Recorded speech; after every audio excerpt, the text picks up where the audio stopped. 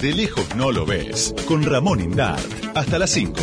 Radio con Vos. 89.9. Somos radio. Somos vos.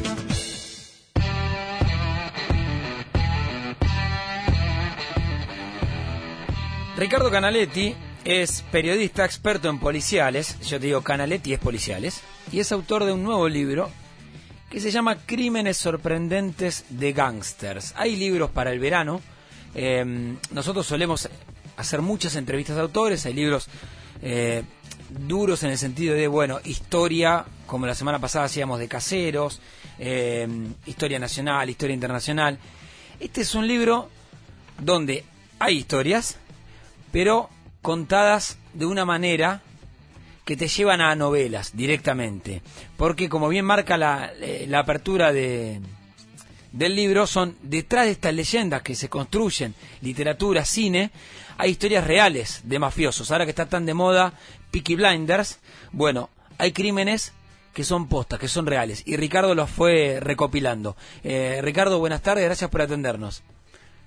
No, por nada, al contrario, un placer hablar contigo. Bueno, primero quiero saber por qué se te ocurrió, porque, a ver, la tapa, yo miro la imagen y digo, bueno, Peaky Blinders, ¿no? La serie, con esa vestimenta, pero vos decís, bueno, detrás de lo que vos ves en Netflix, tenés historias reales, y vos fuiste a seleccionar algunas de ellas. ¿Por qué? ¿Cómo surgió esto? Porque son historias muy interesantes, que no se conocen muy bien y que se pueden contar de esta manera, como historias fuertes, qué sé yo, con mucho más detalle y buscando la explicación de por qué estos personajes hicieron lo que hicieron o por qué pasó lo que pasó. Peaky Blinders es una marca, la gente lo ubica, pero yo no lo incluí. Peaky Blinders es una banda, fue una banda en su momento para lo que era la delincuencia en Gran Bretaña, en Inglaterra. Una banda, no quiero decir menor, pero por ahí andaba. Creo que hay otras historias que son mundialmente famosas, hay otras que no tanto, pero que tuvieron una trascendencia en sus países o más allá de sus países superior a la de Peaky Blinders. Bandas gángster, hubo montones, teniendo en cuenta que el libro abarca casi 100 años. Bueno, hay una de ellas, me meto en el libro, de entrada le digo nomás al que estoy escuchando esto, vaya a comprar el libro porque hay unas historias hermosas. Decís hermosas en el sentido de la crónica literaria, que quede claro. Sí, nosotros hablamos así, es una deformación profesional en policiales. No me gusta hablar de policiales, pero lo que hacemos este tipo de periodismo, qué buena historia. La verdad estás hablando de muertes y demás. Pero bueno, es una deformación profesional, entiendo el término perfectamente. Vas a una en particular que dice Tony, ¿no? Y decís Joe Pesci. El oyente del otro lado dice, claro, Joe Pesci, si yo te digo Goodfellas, Buenos Muchachos, es un gángster que es Tommy De Simone, y vos contás la escena. Yo no lo podía creer cuando lo leí.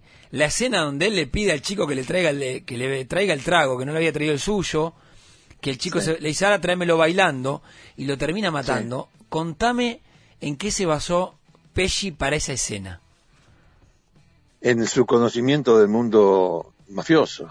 Pesci era de ese mundo. Claro. Lo que muy poca gente conoce es que tanto Pesci como otro personaje mucho más famoso que Pesci, un cantante, lo digo así porque si lo querés nombrar bien, si no, está en el libro, es un cantante muy famoso. Pero volvamos a Pesci. Pesci era de ese mundo, conocía perfectamente la manera de hablar, los gestos, los excesos, conocía todo. De hecho, Pesci tuvo suerte en la vida. Si no hubiese sido lo que fue, hubiese sido un gángster. Menor, un soldado, un soldadito, pero no más que eso. Entonces sí, claro, conocía, tenía incorporado escenas de su juventud, donde ese tipo de situaciones se daban, incluso mucho más, por cuestiones mucho más nimias. Pero bueno, a ver, no fui yo el que lo descubre, digamos, de esa forma. En definitiva, Scorsese también lo sabía. Sí, claro. Y Scorsese lo utilizó. Lo que pasa es que vos lo ves en el cine y parece ser que es una ficción, o que qué buen guionista y qué sé yo. Se basaron en la historia, en este caso, en la historia personal de uno de sus actores, que venía de ese mundo, claro. Después, bueno, desarrollar la de Bonnie and Clyde. No quiero contar en detalle las escenas, porque bueno, para eso está el libro, ¿no? Para eso está el libro, no, claro que sí. Pero me gusta adelantarle a quien esté escuchando lo que se va a encontrar, porque vos vas por la historia de Bonnie and Clyde, vas por los Corleone, vas recorriendo esas historias. ¿Encontraste algún común denominador de lo que ves, más allá de, bueno, un negocio? No, encontré, por un lado encontré lo de siempre, o sea, personajes del poder que utilizaron a pobres infelices para hacerse su carrera, como Edgar Hoover, el fundador no, pero bueno, digamos, el hombre que le dio forma al FBI, utilizaba a bandoleros miserables del medio oeste americano en la época de la depresión, donde Estados Unidos estaba destruida económicamente y con millones de personas sin trabajo y mendigando un poco de comida. Aprovechó eso de algunos que se rebelaron, y bueno, como pasa aquí, como pasa en todas partes del mundo, y decidieron dedicarse a tomar lo que no tenían por la fuerza, como Bonnie and Clyde, como, bueno, hay muchos, se mencionan unos cuantos en el libro.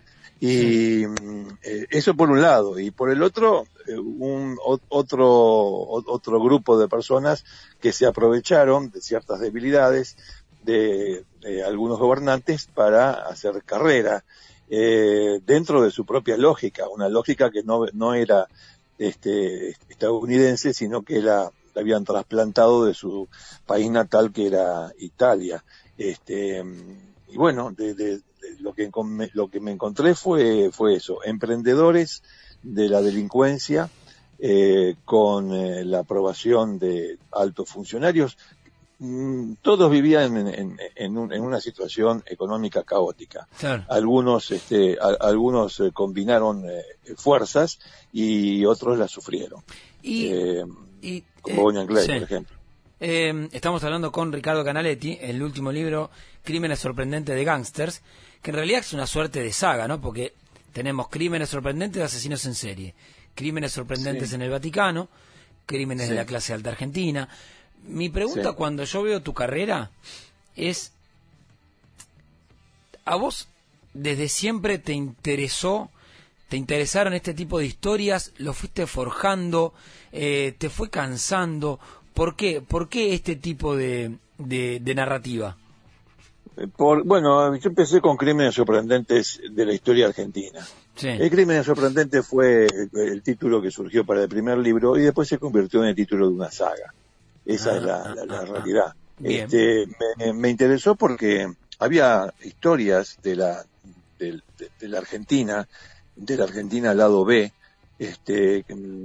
que me interesaron mucho y que explicaban eran las consecuencias de muchas políticas que se tomaron aquí y que provocaron crisis muy importantes. Esas crisis, yo no quería hacer una cuestión académica, ni mucho menos, no estoy capacitado para eso, pero yo me preguntaba, ¿qué es la crisis? ¿Cómo se manifiesta la crisis? Bueno, en Crímenes sorprendentes de la historia argentina 1, 2 y el de la clase alta, que vendrá a ser el 3, hay muchas historias que explican esas crisis, que no son siempre personales.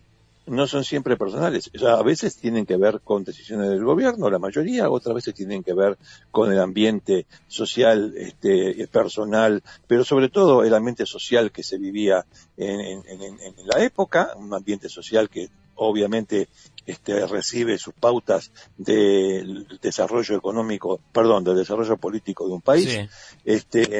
Y bueno, y así fueron los 3 primeros, hasta que decidí salir de la Argentina, no porque no hubiese más historias, ahí, por ejemplo, está en carpeta, Crímenes sorprendentes de la clase media argentina. Si podemos hablar de clase media, no voy a entrar en ese berenjenal después de todo, porque no es la idea. La idea es que la gente entienda lo que va a leer. es decir, el sentido de lo que va a leer. Sí. Pero bueno, y salí de la Argentina, porque había historias también que a mí de afuera, que me parecieron, me parecen extraordinarias, que siempre las encontré como resumencitos o referencias en notas mayores, y digo, no, me voy a dedicar a ver de qué se trató esto.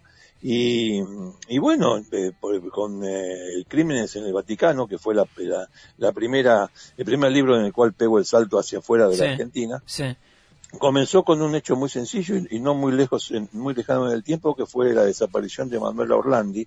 O sea, una chica de 15 años que desaparece es noticia en cualquier parte del mundo. Totalmente. Y esta chica además tenía el ingrediente de que era ciudadana del Vaticano. Y a partir de ahí la editorial me propuso, sí, obviamente aceptó la propuesta de hacer la historia de Manuela Orlandi, que todavía sigue desaparecida, ¿no? Desapareció en el 83 y todavía sigue desaparecida. Claro. Pero me propuso, a ver, en 2000 años de historia no debe ser el único misterio o el único crimen, de hecho, que se haya cometido en el Vaticano. No, respondí, y bueno, de ahí me metí en un berenjenal del que salió Crímenes sorprendentes en el Vaticano. Y Asesinos en serie es un libro... Y entre todos, Ricardo, te voy haciendo una pausa porque me interesa algo también.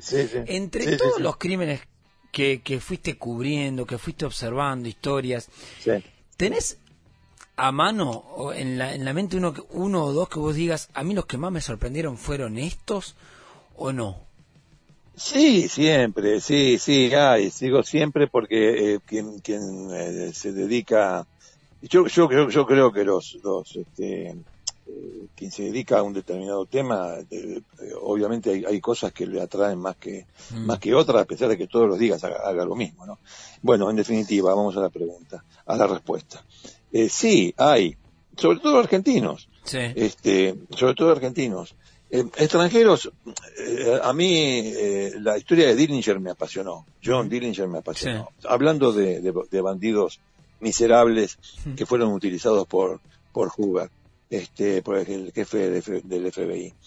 Utilizados para la prensa, y la prensa, si nosotros nos comemos operaciones de prensa, imagínate la prensa norteamericana, que está ávida de sensacionalismo, de noticia. Acordate de Randall Hearst, que fue el inventor de lo amarillo, en definitiva. Bueno, en fin, volviendo a lo anterior. Sí, hay historias que me sorprendieron más que otras, como la de Nelson Madoff aquí en Argentina, en San Luis, en fines del 80, principios de los 90, y bueno, alguna otra, pero me vine Madoff porque Madoff fue realmente horroroso. Horroroso no en el sentido morboso de la palabra, sino por lo que debió sufrir ese muchacho injustamente, arbitrariamente. Me pueden decir, bueno, casos arbitrarios y horrorosos hay muchos, sí, pero me están preguntando a mí me pegó ese, no significa que los demás no me peguen, pero todavía lo recuerdo y todavía lo puedo contar con detalle. Y cuando te toca, supongo que entrevistaste en muchas ocasiones a asesinos que ya hayan sido condenados, digamos que ya hubo una sentencia. Yo siempre me pregunto qué siente una persona que mata, ¿no? ¿Qué sentirá? Si quizás no es tan grave como como lo que uno cree, porque nunca mató, o si realmente hay un cargo o es aleatorio, depende cada uno. Vos cuando entras en esas historias y los entrevistaste, ¿qué notaste? ¿Qué observaste? No, depende de la historia. Justamente la historia es la que manda. El crimen generalmente es el final de una historia. Claro. Generalmente. A veces no. Si estamos hablando de gángster, no es el final de nada. Es una larga sucesión de salvajadas, de bestialidades, etcétera. O de acciones que la gente común, por decirlo de alguna manera, no realizaría. Claro, pero hay situaciones y situaciones. Por ejemplo, cuando yo entrevisté a Popeye, uno de los sicarios de Escobar, de Pablo Escobar, lo que sentí es que el tipo mataba como si tomara café. No tenía ningún tipo de... el hecho no le provocaba impacto.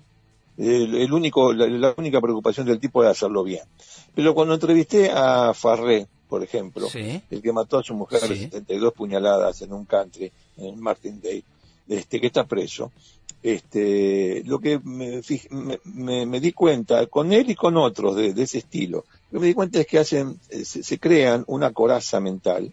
Los psicólogos lo conocen y lo saben explicar mucho mejor que yo, aunque con su lenguaje. Sí. Se forma una coraza a ver, algunos para no acordarse de lo que ocurrió, y otros para justificarlo. Claro. Entonces, depende de las situaciones, ¿viste? Son situaciones diferentes. Una cosa es un sicario narco que le da lo mismo. De hecho, voy a poner el ejemplo de Rosario porque es así y porque además lo conoce todo el mundo. En Rosario van los tipos en la moto y tienen un blanco determinado, un tipo que matar en una esquina. Los tipos tiran. Y más de una vez le pegaron a pibe de 5 años. O una nena de 8, y no les importa nada. Es decir, no hay remordimiento. Yo llego a mi casa y yo voy a la iglesia y voy a rezar 50 Padre Nuestro porque le pegué a una nenita. No. En cambio, Farré, por tener un ejemplo muy a mano que me viene ahora a la mente, ¿no? Claro. Farré lo que ha hecho, tampoco va a la iglesia, pero hay mecanismos mentales para cancelar el horror. Incluso es un mecanismo muy parecido al que sufren las víctimas. Las víctimas de abusos sexuales horrorosos y demás también cancelan, tratan de cancelar. Algunas lo logran, otras no. Eso es aleatorio. Algunos lo logran, otros no. Pero bueno, más o menos, ¿qué siente? Y depende de la historia de cada uno. Te hago una última... Hay otros que se sienten orgullosos, ojo. Hay otros que se sienten orgullosos y te lo andan echando en cara cada rato. No me cabe la menor duda. No me cabe la menor duda. Depende de la historia. Te hago una última, Ricardo, agradeciéndote el tiempo. Si vos tuvieras que darle un consejo a alguien que está arrancando en el periodismo policial, de este tipo de crónicas, algún consejo para las nuevas camadas. Para las nuevas camadas. Bueno, no creer en la autoridad a pies juntillas, sino hacer la propia investigación. Sí. Es decir, nosotros venimos de una época en la cual la palabra de policía era la palabra santa. Así no fue. No. Así no fue. Nosotros como área del periodismo hemos hecho cada macanas impresionantes. Hemos mentido a cuenta. Hemos hecho de todo, pero mentido inconscientemente. No estoy hablando deshonesto, estoy hablando del tipo que lo hace honestamente como su profesión, como su métier. Te operó la policía, eso. Claro, pero te operaban permanentemente, pero eso tenía su razón de ser, que sería muy largo explicar. Los jueces y los fiscales no te daban ni 5 de pelota, o sea, te miraban por arriba del hombro. Es decir, vos eras insignificante, el periodista era insignificante en Argentina. En otros países no me atrevo a hablar. De hecho, por lo que conozco de Estados Unidos, no era tan así, pero algo de eso había. Bueno, en definitiva, no creer en la autoridad, porque ellos siempre te dan una historia completa. El caso pasó hace 2 horas y a las 2 horas vos hablas con el comisario y el tipo te contó toda la historia, te hizo una novela. Sí. Buscar muchas fuentes, entrecruzar los datos, lo que se dice siempre, ser desconfiado y tener ser objetivo. Vos podés perder la imparcialidad investigando un caso. La podés perder, siempre y cuando para perderla te bases en datos objetivos. Si vos perdés la imparcialidad porque te parece, y a mí me parece que no. A mí me parece que no. La especulación tampoco. El dato objetivo, ¿a dónde te lleva el dato objetivo? Y ahí en ese camino te vas haciendo, con los años te vas haciendo. Pero bueno, una sugerencia es esa, ser curioso y no creerle a puntillas a la autoridad, sino que hacer, aunque sea una mínima investigación, ¿no? Una mínima investigación. Ricardo, muchísimas gracias por el tiempo, No, por favor, ha sido un placer. Gracias. Ricardo Canaletti, periodista experto en policiales, su último libro, Crímenes sorprendentes de gángsters, de Editorial Sudamericana.